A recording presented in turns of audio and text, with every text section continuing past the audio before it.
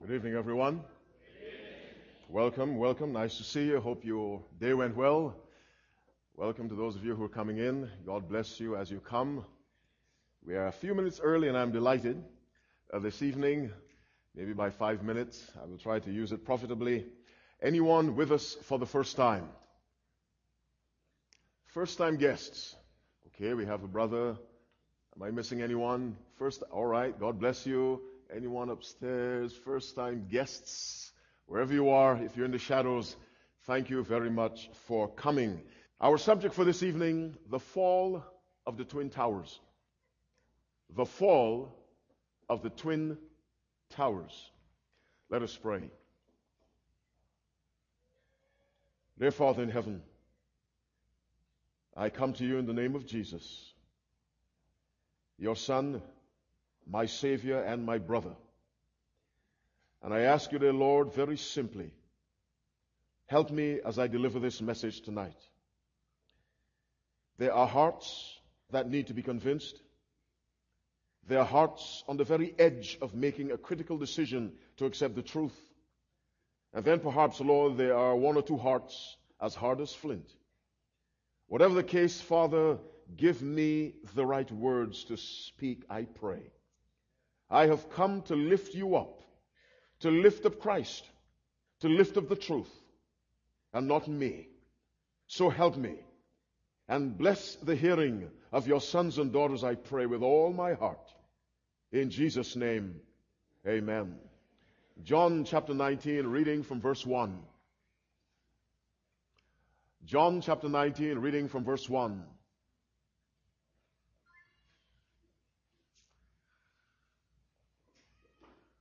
What are the first three Gospels usually called by Bible scholars? The Synoptic Gospels, yes. And John is not a part of the Synoptic Gospels because his Gospel is so different from the other three. Synoptic simply means seeing together. They're generally the same in what they say, but John is quite different, yet he speaks the same truth. So the Gospels have their personalities. John 19, reading from verse 1. The Bible says, Then Pilate therefore took Jesus and scourged him.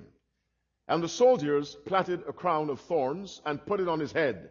And they put on him a purple robe and said, Hail, King of the Jews! And they smote him with their hands.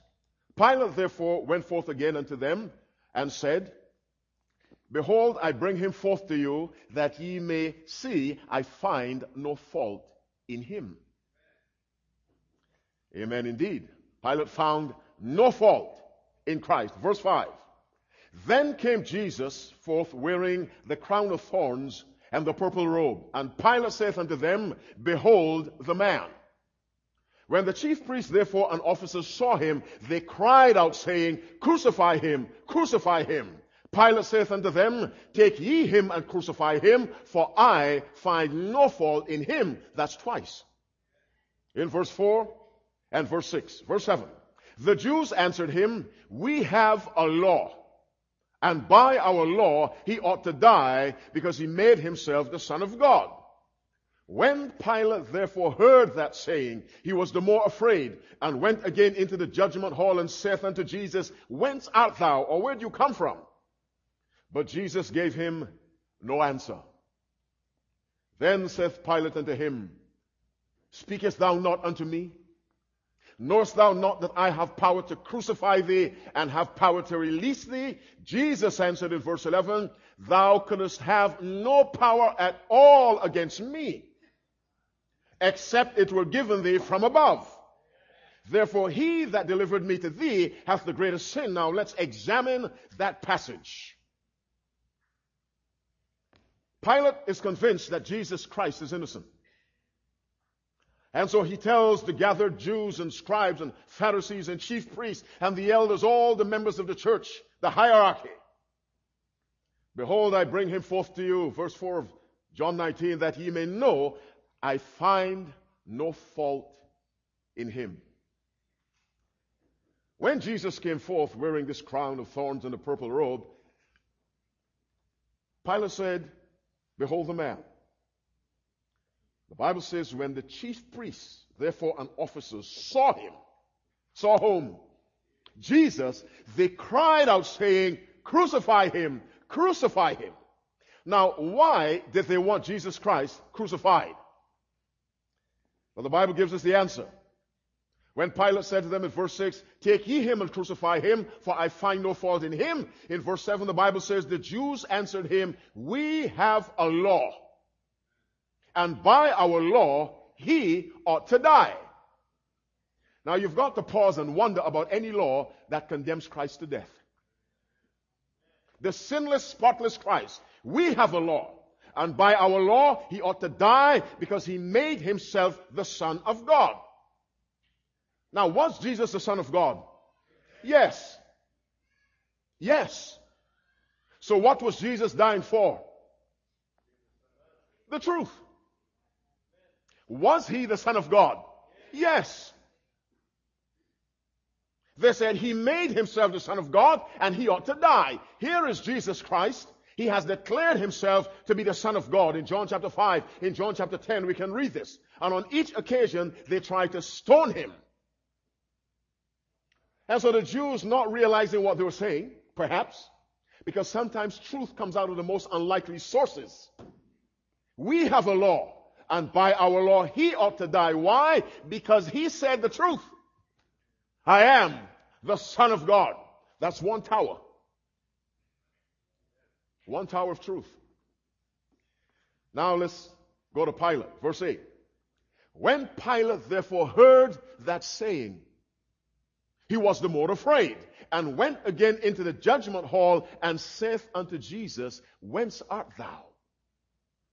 Pilate is troubled now. He is confronted with letting Jesus go and displeasing the Jews. He does not want to displease the Jews, but he's convinced at the very foundation of his heart that this man, Jesus Christ, is innocent. So here is Pilate.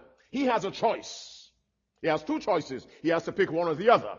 Let go an innocent Christ, or please the crowd and condemn an innocent man. But Pilate is still struggling, and he says, whence art thou? Verse 9. But Jesus gave him no answer. Then saith Pilate unto him in verse 10, speakest thou not unto me? He's using threats. Knowest thou not that I have power to crucify thee? And that was true. At a certain level. And have power to release thee. That was true. At a certain level. But Jesus frequently did not say anything when people accused him and treated him badly. But on this occasion, Christ had to let Pilate know something. And what Jesus tells Pilate, every child of God needs to take in and internalize. Jesus answered, verse 11 of John 19, thou couldst have no power at all against me. Listen to me. The world has no power at all against a child of God unless God allows it. If there's something that you want to build a church for God. And the city of Redland says no. They can only say no if God allows them to say no. And Christians need to understand, and I'm digressing, that their lives are not controlled by what political party is in power.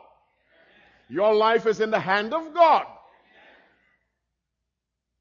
You don't think your life will get better if the Democrats take the White House, or get worse if the Republicans take it, or vice versa. The Christian understands that Jesus Christ is in charge of my life, even as I do my duty as a good citizen. It is God. And so Jesus says, look, Pilate, with all due respect to your political position, you really have no power over me, except as my Father permits you, because the buck does not stop at your desk. It passes across your desk on the way to my Father's desk. Here are the Jews. This man claimed to be the Son of God. He must die. And that was true. One tower of truth. If Christ had not been the Son of God, he could not save you or me. It is essential that we understand that Jesus, as the Son of God, was equal with God. Here's Pilate in verse 4. Behold, I bring him forth unto you, that ye may know I find no fault in him. That truth was that Christ was sinless. One truth. He's the Son of God. Another truth, he was sinless, but both towers fell because of the weakness and the cowardice and the spinelessness of human beings. In John 14, verse 30, Jesus said, hereafter I will not talk much with you, for the prince of this world cometh and hath what? Nothing in me. Christ was referring to his sinlessness. There is nothing in me the devil can point to and say, that is mine. Let me digress again and tell you something. You know what an embassy is? An embassy. You know what an embassy is? The United States has embassies all over the world. An embassy, wherever it is located, is the sovereign soil of the country behind that embassy. When I travel, one of the things I do is go to the U.S. Embassy and register my presence in that country. In 2 weeks, I'll be in Kenya for a month, so I'll go to the embassy and let them know where I am. They want to know where their people are. When I walk into that embassy, I am on what soil? United States soil. If I walk into the Kenyan consulate in D.C. or New York, wherever it is, what soil am I on? Kenyan soil. When Jesus said, the prince of this world cometh and hath nothing in me, he might have said, the devil does not have an embassy in my life. That is satanic soil, because there is no sin in me. What I'm saying, sin in the life is the embassy of the devil, and he has a right to be there. And we must learn to close down the devil's embassies in our lives. Close them down by getting sin out of the life, because persistent sin, I don't mean just in a mistake. A persistent sin represents the devil's embassy in what should be God's country exclusively, your heart and mind. And God recognizes the devil's right to be where sin is. That's how fair God is. Where there's sin, the devil has a right. That's why there'll be no more death, no more curse, no more devil in the new world, because there will be no more sin. And so Jesus was sinless. The prince of this world cometh and hath nothing in me. 1 Peter chapter 2 verse 21. For even hereunto were ye called, because Christ also suffered for us, leaving us an example that we should follow his steps. Verse 22. Who did no sin, neither was guile found in his mouth. Hebrews 4:15. For we have not an high priest that cannot be touched with the feelings of our infirmities, but was in all points tempted like as we are. Finish it for me. Yet without sin. When Pilate said, I find no fault in him, Pilate was right.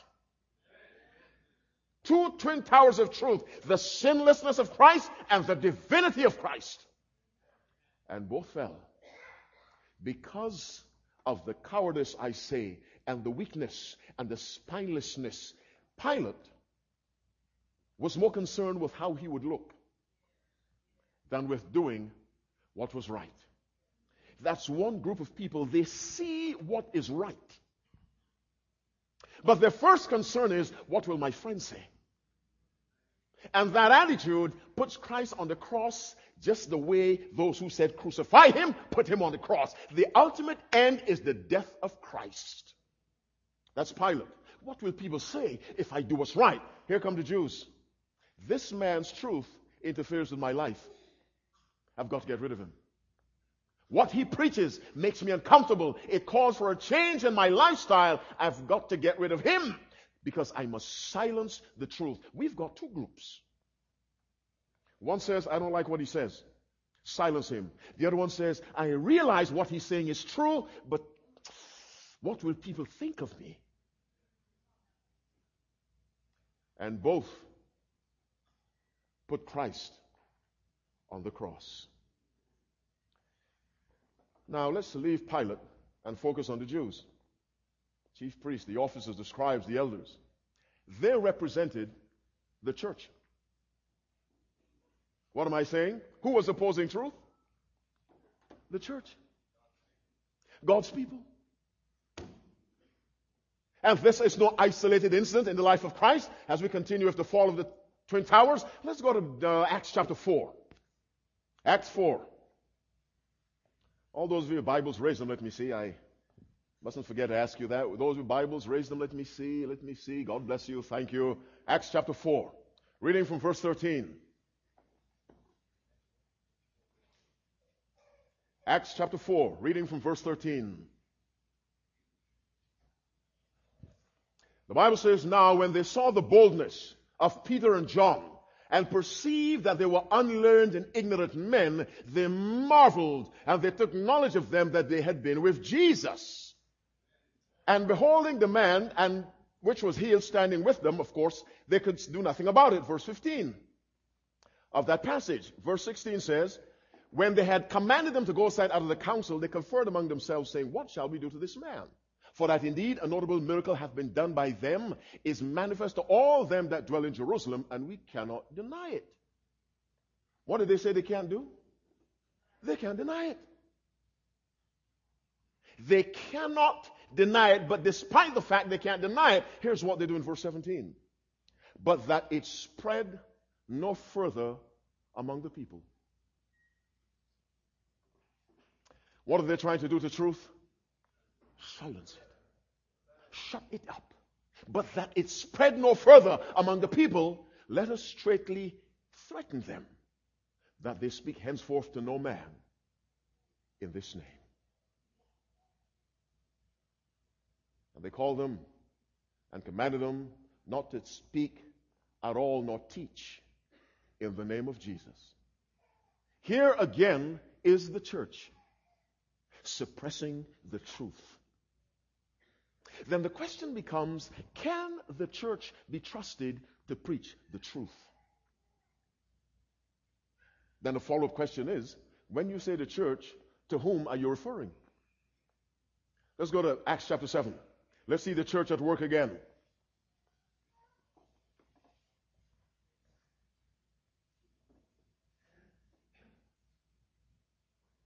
Acts chapter 7 from verse 54. Stephen has preached a tremendous sermon filled with the Holy Ghost. And as he concludes the sermon, he calls his listeners, "Ye stiff-necked and hardened ears," in verse 51. "You do always resist the Holy Ghost, as your fathers did, so do you." And he said, "Which of the prophets have your fathers not persecuted?" Then he tells them that they received the law by the disposition of angels in verse 53 and have not kept it. And when they heard these things, it just was a culmination of the entire sermon. Verse 54, the Bible says, when they heard these things, this is the church, they were cut to the heart and gnashed on him with their teeth.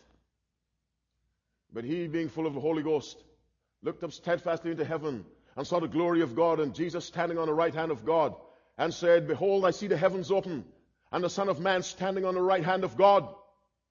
And the Bible says, and they cried with a loud voice and stopped their ears. When I was a little boy, and my friends were saying things I didn't want to hear, I would say, "Nah, nah, nah, nah, nah," and I'd close my ears. Have you ever done that? Now here are these Jews groaning, "Nah, nah, nah, nah, nah," and they close their ears and ran upon him with one accord and cast him out of the city. Verse 58, and stoned him. And the witnesses laid down their clothes at a young man's feet, whose name was Saul. And they stoned Stephen, calling upon God and saying, "Lord Jesus, receive my spirit." And he kneeled down, cried with a loud voice, "Lord, lay not this sin to their charge." And when he had said this, he fell asleep. Now here we have church again persecuting a man for speaking the truth, and killed him for speaking the truth. Let me tell you this. The greatest enemy to the truth is not the world.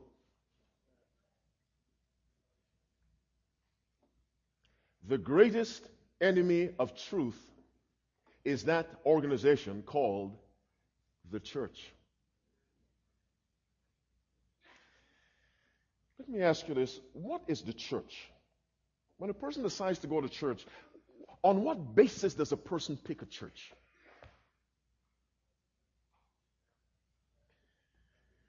What leads a man or a woman to decide, "I will put my membership in this church or that church or that church"? Someone said truth. Some people choose churches because they're large. And a lot of people go. So there's a certain level of excitement. And so they go in droves and thousands. Because a crowd suggests something exciting is happening. A crowd, they say, draws a crowd. If you walk and you saw a crowd of people looking up, you will look up. That's the way we are. So a crowd tends to draw a crowd. And so many people join churches because the church is large and it gives people a certain amount of pride to say, I belong to a church with 10,000 members. There are so many of us. We have 3 services. And we have overflow rooms, and all the rooms have short circuit television, and the services are broadcast. Pride. Do you go to that church? Yeah. 10,000 members. All people are wealthy and good looking, and politicians go to that church, and professional athletes go to that church. That's my church. Or other people pick a church, maybe because of the name. I was driving through, I believe it was either Kampala, Uganda, or Nairobi, Kenya, last year or the year before. Saw the name of a church. The name, I think, is Come and Get Your Miracle.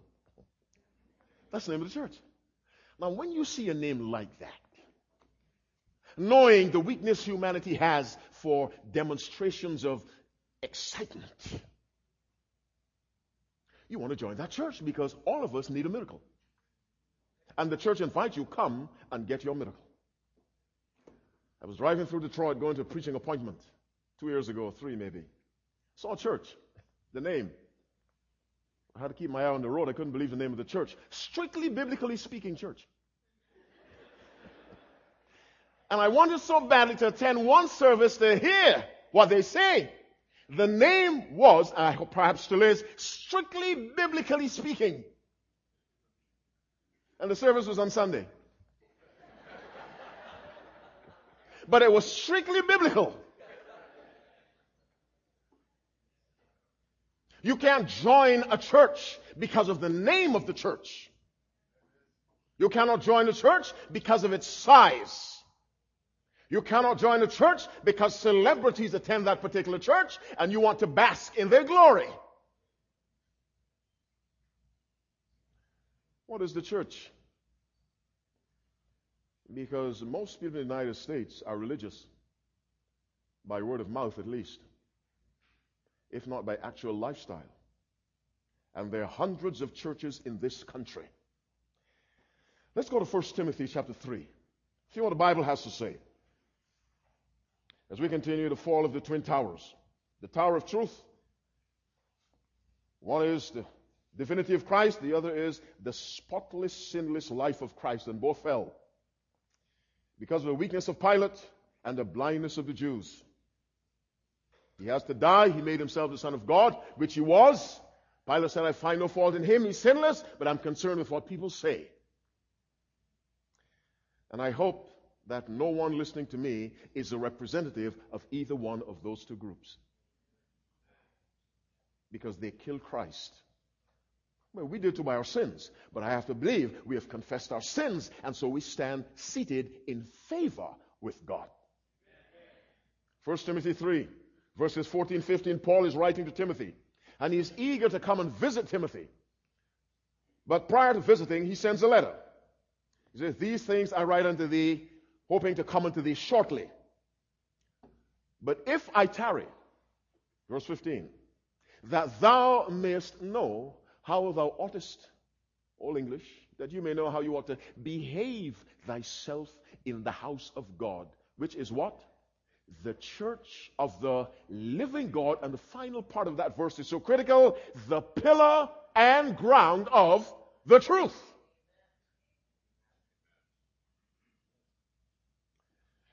What is a pillar? What is a pillar? It holds something up. Holds up a building. But on what is the pillar resting? Foundation. The Bible says the church is the pillar and ground of the truth.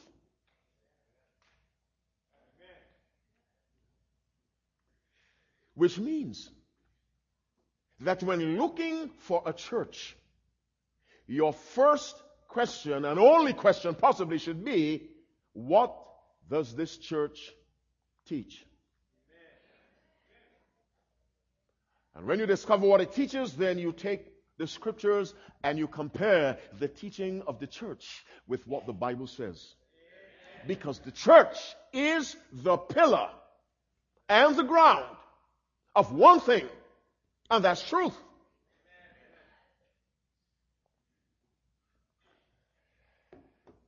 The pillar and ground of the truth. That's the church. But some people say, well, I don't like that church because the members are hypocrites. There is no church on the face of the earth that does not have a fair share of hypocrites. Some churches have more hypocrites than genuine people. Because Christ says, enter ye in at a straight gate. Because straight is the gate and narrow is the way which leadeth unto life, and few there be that find it. But he also said, wide is the gate and broad is the way which leadeth to what? Destruction, and many there be which go in thereat. Now do the math. Let's do some statistics. What's the gap between few and many? Let's say there are 300 of us in this building. Round number, 300. How many would be few? 25, 30. And that's all of you. But the few will be saved. No one here wants to be lost. Then how many is the many? 275, 270? Statistics are is something you apply generally. And the statement from Christ can be applied statistically. Few will be saved, most will be lost. How do I apply that to this gathering? But statistics deal with populations, not with persons. And so I take all of us and make us one person, and we are the exception to that rule. I have to believe all of us will have a place in God's kingdom. What do you say? And so you cannot turn away from a church because the members are hypocritical. What makes a church at the very foundation is the teaching of that church. It is the pillar and the ground. It holds up the truth from collapsing when that truth is collapsing all around the church in society. And the church stands on that truth and will not move.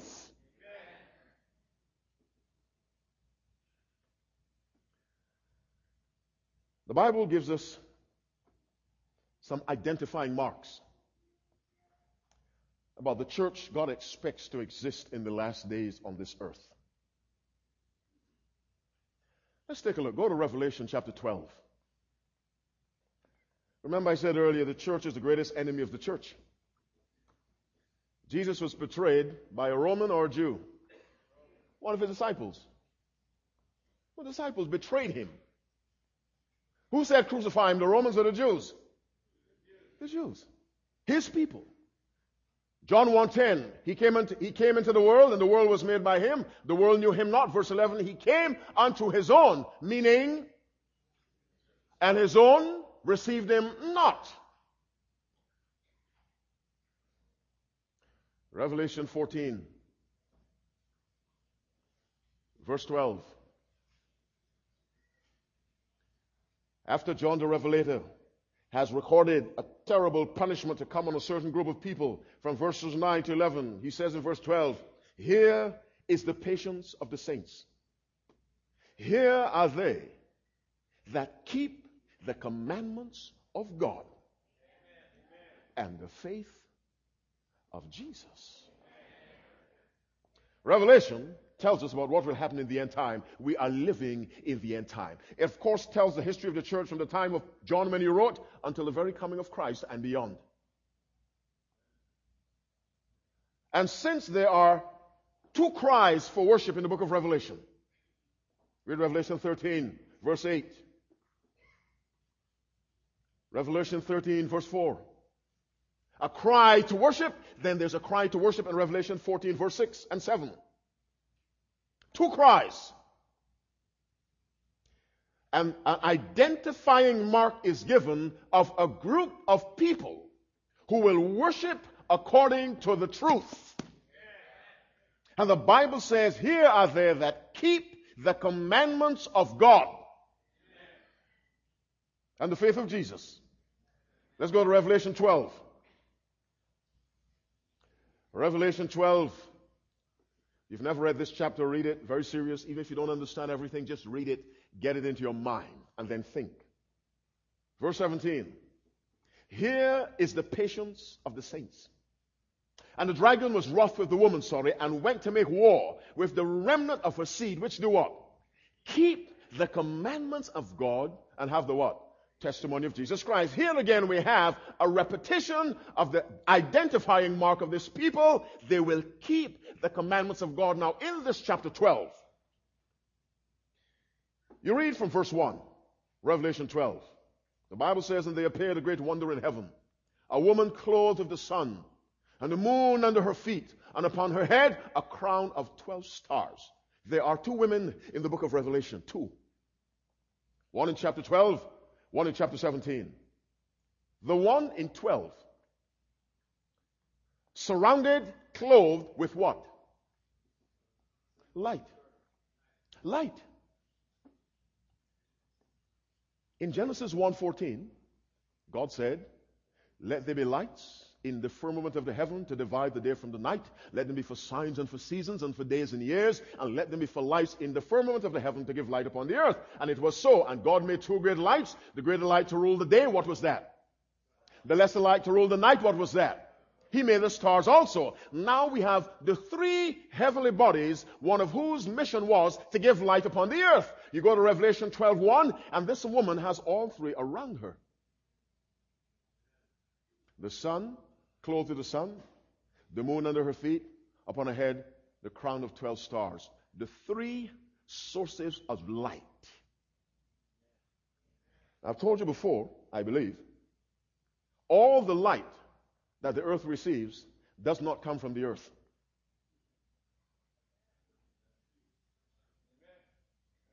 Didn't get it? My fault. Let me try again. Where's the sun? Where's the moon? Where's the moon? Where are the stars? Where does our light come from? From heaven. How much light does the earth itself produce? None. Now you view that spiritually. The light of this world is whom? Where did he come from? He had to come down. This woman representing the pure church, she is clothed with the sun, that's light. The moon under her feet, that's light. The 12 stars around her head, that's light. Where does her clothing come from? Heaven. So who clothed her? God.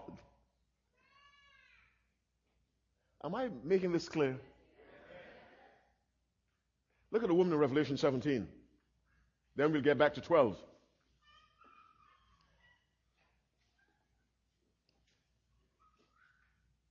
Verse 4. Revelation 17. John is taken by the angel into the wilderness and sees this woman. And the woman was arrayed in purple and scarlet color and decked with what?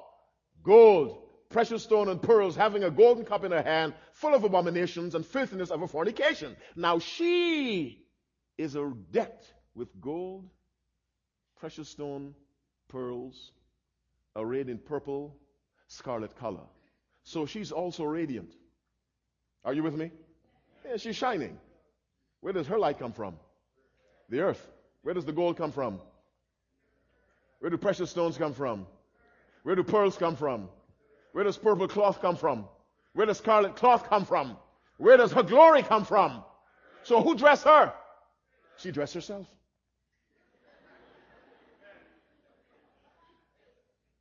She dressed herself. We've got self-righteousness.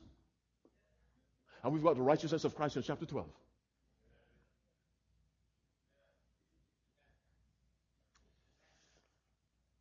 Not convinced you're following me at all. Let's go back to chapter 12. Time is running out. I hate to do a part 1, part 2, but we'll see. Chapter 12, verse 1.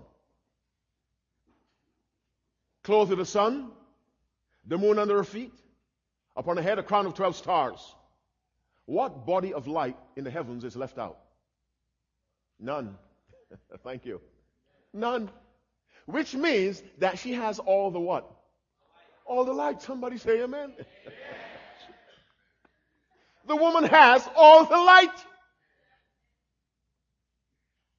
But because this is prophecy about the end time, she doesn't have all the light that ever shone to people from Genesis 1 or 2. She has all the light for these last days. She has all the light of present truth. And present truth is not baptism by immersion. All people know that. Present truth is not repent of your sins. People know that. Present truth has to do with the hour of his judgment is come.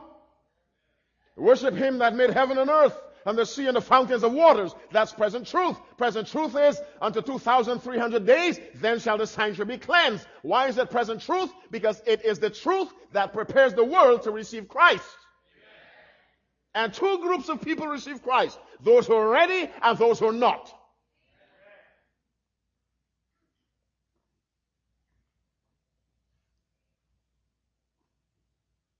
The message, the light this woman has, will ripen the world. There are two ripenings that will take place. People who are ripe in the truth and those who are ripe in error. What do I mean? When something is ripe, what do? You pick it. So the Bible says, as soon as the harvest is ripe, what does he do? He thrusts in the sickle. Christ is waiting for this group of people to proclaim this present truth. Because when this kind of truth is preached, two reactions are the result. Thank you, Lord, I didn't know. The other reaction is, stop talking to me. I don't want to hear it. You're upsetting my family tradition. I don't want to hear. But the wheat have to be ripe. The tares, they're ripe too in their own way. Then Christ comes. I am saying this woman in Revelation 12, there are two women, but the devil only persecutes one. He does not persecute two. He persecutes one. Why? Let's go to Revelation 12. I think we're already there. Let's go from verse 7. Talking about the fall of the twin towers of truth. The Bible says that there was war in heaven. Michael and his angels fought against the dragon, and the dragon fought and his angels and prevailed not, neither was their place found any more in heaven. And the great dragon was cast out, that old serpent called the devil and Satan, which deceiveth the whole world. Now when you see the whole world, you must also add, except a few.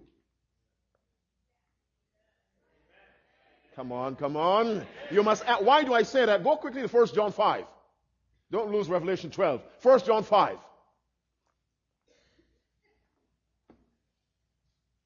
Listen to John, the closest disciple to Christ. Time is flying. You have 1 John 5. Verse 19, what does John say? And we know that we are of God, and the whole world lies in wickedness. So what is John saying? The whole world lies in wickedness, except a little group of us.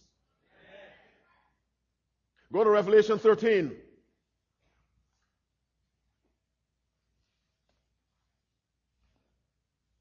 Do you have it? Revelation 13, verse 8. What does verse 8 say? And what? Say it again. And all. Now it says all. How much is all? But spiritually you must say except. Let's finish the verse. And all that dwell upon the earth shall worship him whose names what? Are not written in the book of life of the Lamb slain. In other words, all shall worship him except those whose names are in the book of life. So when we go back to Revelation 12 verse 9, and the great dragon was cast out, that old serpent called the devil and Satan, which deceiveth the whole world, except who? Except us. Us who love the truth. Listen to me. This war that began in heaven was transferred down here.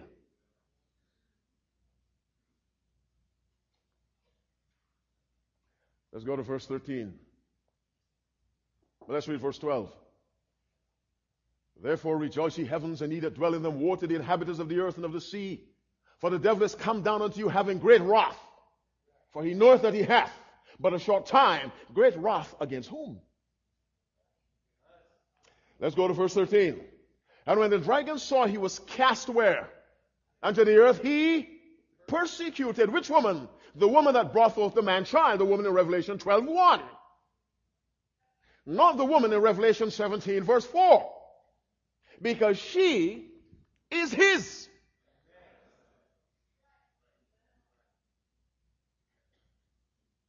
The Bible always has two of everything. Heaven and, well, yes, but heaven and, you either go to heaven or hell, yes. You're lost or, you're a sheep or, you're a wheat or, you're either with Christ or, yes. The woman in 12 represents God's true church. Now, let's go to verse 17. He persecuted the woman. Verse 17. The Bible says, and the dragon. Now, who's the dragon? Let's go take a look. Let's go to verse 3. Well, we read verse 9. No need to read verse 3. And the great dragon was cast out, that old, called and the dragon is Satan, the highest level of interpretation. But when Satan works through earthly power, that power is also the dragon, as in spiritual Rome and pagan Rome. Now, and the dragon was wroth with the woman, and went to make war with the remnant of her seed, which do what? Keep the commandments of God. Now let's pause. There are three groups of people in that verse the dragon is persecuting. What are the three? The woman, her seed, and the remnant of the seed. What's the remnant? The last bit that's left. And since Revelation takes a historical sweep from the days of John until the coming of Christ, that remnant refers to those in the tradition of the light of truth who are living on the earth in the last days. Now, how do you spot them? Read the verse in its entirety. And the dragon was wroth with the woman, and went to make war with the remnant of her seed, which keep the commandments of God and had the testimony of Jesus Christ. Let me ask you a question. What church do you know that promotes all 10 of God's commandments more than any other on the face of the earth? The Seventh-day Adventist Church. Now, that's not talking out of the top of one's head. Seventh-day Adventists are known for lifting up God's law, not as an instrument of salvation, but as an expression of a changed life. Because if Jesus says, the angel told Joseph, he shall save his people from their sins. When God saves you from something, he saves you to something. And if sin is a transgression of the law, then you're saved from disobedience to obedience of the heart. Because if out of the heart of man proceed evil thoughts, adulteries, fornications, murders, out of the heart. When you're a sinner, when you're obedient, obedience comes out of the heart. Everything has to come from the heart. As a sinner, sin comes from the heart. As a born-again person, obedience comes from the heart. What's coming out of your heart?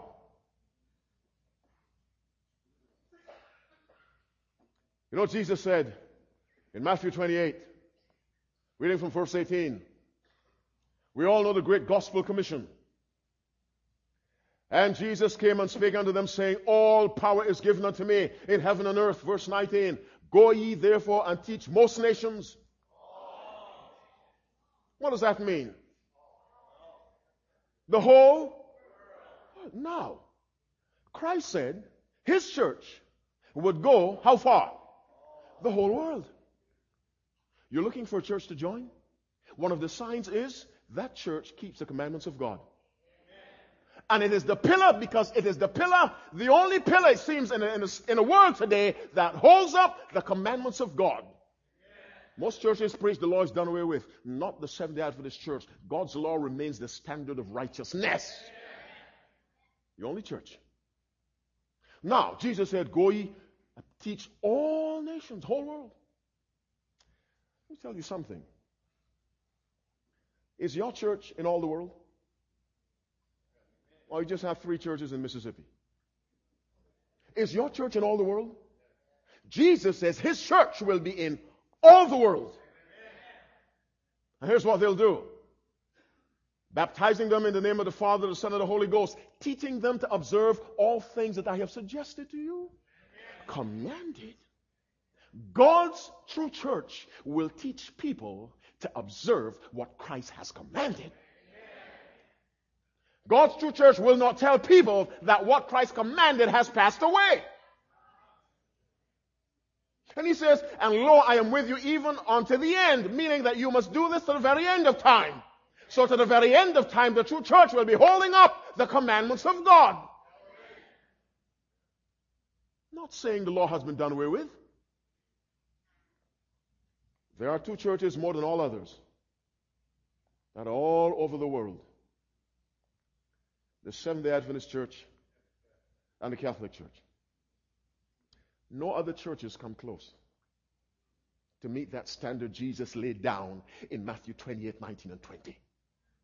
Now, I was born a Catholic. Wanted to be a priest until I heard the truth of God's law and God's requirements that I live a certain life, the life that Jesus lived. And I accepted the truth. With all respect to Catholic believers, what I'm about to say is about the papal system. The Catholic Church is an organization, not the ordinary member who goes to church every Sunday. Their hearts are sincere. I'm not referring to them. The Catholic Church has a catechism. I have one. The latest edition, I believe, came out in 1994, up to date. In there, the 10 commandments are, Commandment 1, thou shalt have no other gods before me. Commandment 2, what do you think it is? Thou shalt not take the name of the Lord thy God in vain. What happened to, what should it be? Thou shalt not make unto thee any graven image. Now, why is it not in the Catholic Catechism? Because the Catholic Church supports the worship of images. I was somewhere in Michigan at a youth conference earlier this year. It was a Catholic facility, and I stood outside the church looking at all the statues. There's something called the Way of the Cross. I used to do it. We go from one statue and pray. This is where Jesus saw Veronica, where he fell the second time, where someone... and I was watching these statues, and my boyhood days came back to me.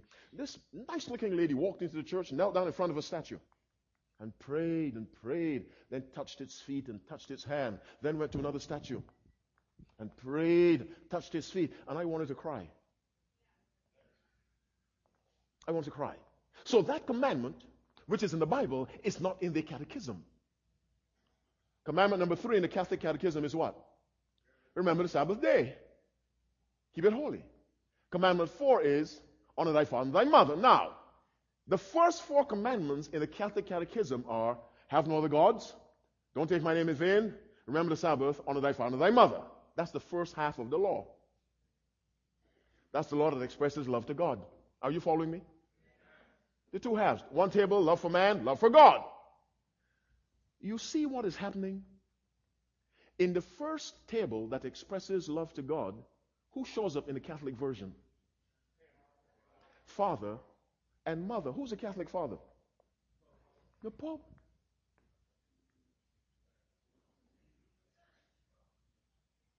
Who's the Catholic mother? Mary. And they are conveniently placed in the first table of the law, which expresses love for God. And the Bible makes it clear we must have more love for God through the first 4 than for our fellow man. But we still must love our fellow man, don't get me wrong, because they're connected. If you don't love your brother whom you can see, how can you love God whom you have not seen?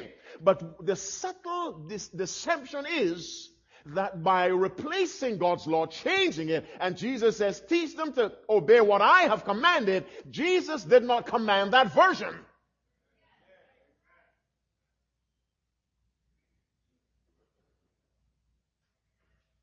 So I can't love the Pope the way I love God. But that's what the placement needs me to believe. Look, in the first table, you have the Father and Mother, spiritually, Pope and Mary. In Christ's version, that commandment is 5. Everything in 4 has to do with God alone. There are no human beings in 4, unless you see Jesus is created as God and man. Different story. Listen to me. This church, of which I'm a member, is not perfect. But it can defend every Bible truth it preaches. Every Bible truth. And I speak in the presence of a holy God. This church can defend every Bible teaching. What you've heard night after night is what this church believes. It is reasonable. It appeals to intelligent. It is spiritual. And is that what Jesus requires? That the world hear in these last days. Don't be like Pilate. You see the truth, but you're concerned about what people say. Don't be like the Jews. You see the truth, you hate it, kill the guy who speaks it. Be like Saul when God knocked him off his horse on the road to Damascus. Lord, what wilt thou have me to do? Conversion. Accept the truth. Christ is coming back for a people in whose heart is his law. The very law he lived by. Of people who, according to his instructions, will command people or instruct people to observe all things, says Jesus, whatsoever I. So Jesus is in the middle of the law. When someone says, keep the Sabbath, I'm simply doing what Jesus told me to do. Brothers, my sisters, my time is running out for the cameras. But I'm not going to cut it short, sorry. I have to ask you a question. You've been coming night after night after night. What will you do with this truth? I'll tell you what Jesus wants you to do. Accept it. And then tell him, Jesus, I'm scared to death. Go take care of my friends because they'll put pressure on me. Christ says, okay, you do what is right. I'll take care of your friends. You say, Christ, I want to accept this truth. The Sabbath, return a tithe, take care of my body, no smoking, drinking. I want to accept this truth. It's biblical. Jesus says, you accept it, I'll take care of your friends and your family who will try to harass you. You do what I say, and I cover you. Because Jesus did what his Father said when everyone ran and left him. Will you run and leave Christ and his truth? No. Your presence night after night tells me that there's something in your heart that cries out for what is true. May not be popular, may not be easy, but Calvary was not easy. How can something be easy and when you prepare for it, you sweat great drops of blood? He sweated for you right where you sit. And he bled for you and me right where we sit and stand. And Christ wants us to take a little ribbing from our friends for his truth. He wants us to face our family members who may try to harass us for his truth. He does not ask you to get on Calvary's cross. He did that. He said, take a little pressure from me. When I was on the cross, Christ said, you couldn't help me. But when you get on your cross, I will help you. Some of you have decided to be baptized. Some of you are thinking about it. I want to meet with all of you right up front. If it's too crowded, we'll go downstairs right after the service. Just to talk to you, let you know what preparations we're making. Those of you who are here, we'll meet again tomorrow night. For those who've missed this night's service, we'll meet again on Friday night. Briefly, just to talk with you and to let you know how delighted we are that you have chosen to obey God. Those of you who've made decisions to be baptized, just raise your hands wherever you are and to accept the truth of God. There you are. God bless you. God bless you. I love to see you. Come. I want to pray for you again. Come. You've made decisions. Everyone isn't here tonight. But those make you come. Let me pray for you. If you're considering making it, you come as well. You just come. If you're considering it, you come. Jesus Christ can change your heart. Listen to me. Christ knows how to change hearts. God bless you. God bless you. And then we'll go right through here after I pray downstairs to that private room so I can talk with you. You've made a decision to be baptized or you are considering it. Just come right up. Don't be afraid. Don't be afraid. God bless you. I am a nice man. Say amen. All right. Don't be afraid of me. We can smile in the presence of God. God bless you. We'll catch the others tomorrow night. Anyone else? Come, my good brother. You've decided or you were thinking about it. Either way, get up and come. If tonight you've been convicted for the first time, you get up and come and say, Lord, I want to obey you. Get up and come. Let me pray. Let's all stand. Prepare to pray. Take your stand on the side of what is true, not what is popular. Even if you suffer a little now, Christ will reward you without end in the world to come that is not far hence. Sin has pleasures only for a season. Righteousness has delights for an eternity. How does the intelligent person choose? The pleasures, the delights for an eternity, obeying Jesus Christ who loved you. Anyone else? I'm deciding tonight I want to obey God and be baptized, or I'm thinking about it. You come. I want to be rebaptized. I've drifted from God and broken the covenant with Him. You want to be rebaptized? You come. Join us. Take you downstairs. Talk with you briefly. Pray with you. Who else will come before I pray? Come, my brother. God bless you. God bless you. My good brother Chris, come right up here. God bless you. God bless you. I met this man yesterday. Say amen. Amen. Yes, but when you have a heart for truth, you don't have to hear a lot of it. Any amount you hear, you respond. Anyone else has a heart for truth? Don't fight it. Leave your seat and come quickly. Let me pray. Truth is what Christ is all about. Truth. Yes, it hurts, but it heals. It heals. Hurting is part of healing. You ask any doctor. It hurts, but it heals. Anyone else before I pray? I'll give you 60 seconds, beginning now. And I pray and let you go. I want to make a decision for Christ.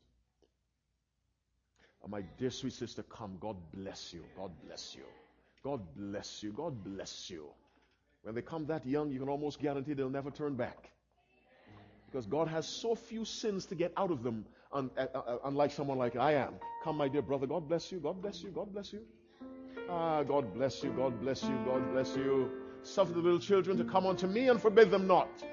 You understand Christ died for you, wants you to live a life like Him. You come. I want to be baptized. I'm thinking seriously, or I want to be rebaptized. I've broken the covenant, drifted from God, or did not know what I was doing the first time. You got 30 seconds. And I'd like some of my supporters, my preachers with me, to join me downstairs. Thank you. God bless you, sister. God bless you. Okay, all right, that's okay. Anyone else?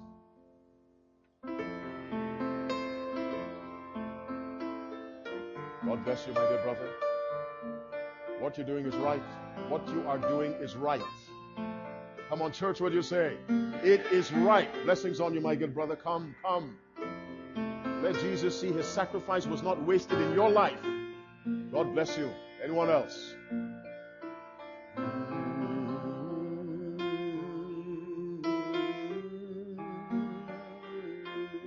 Sing it.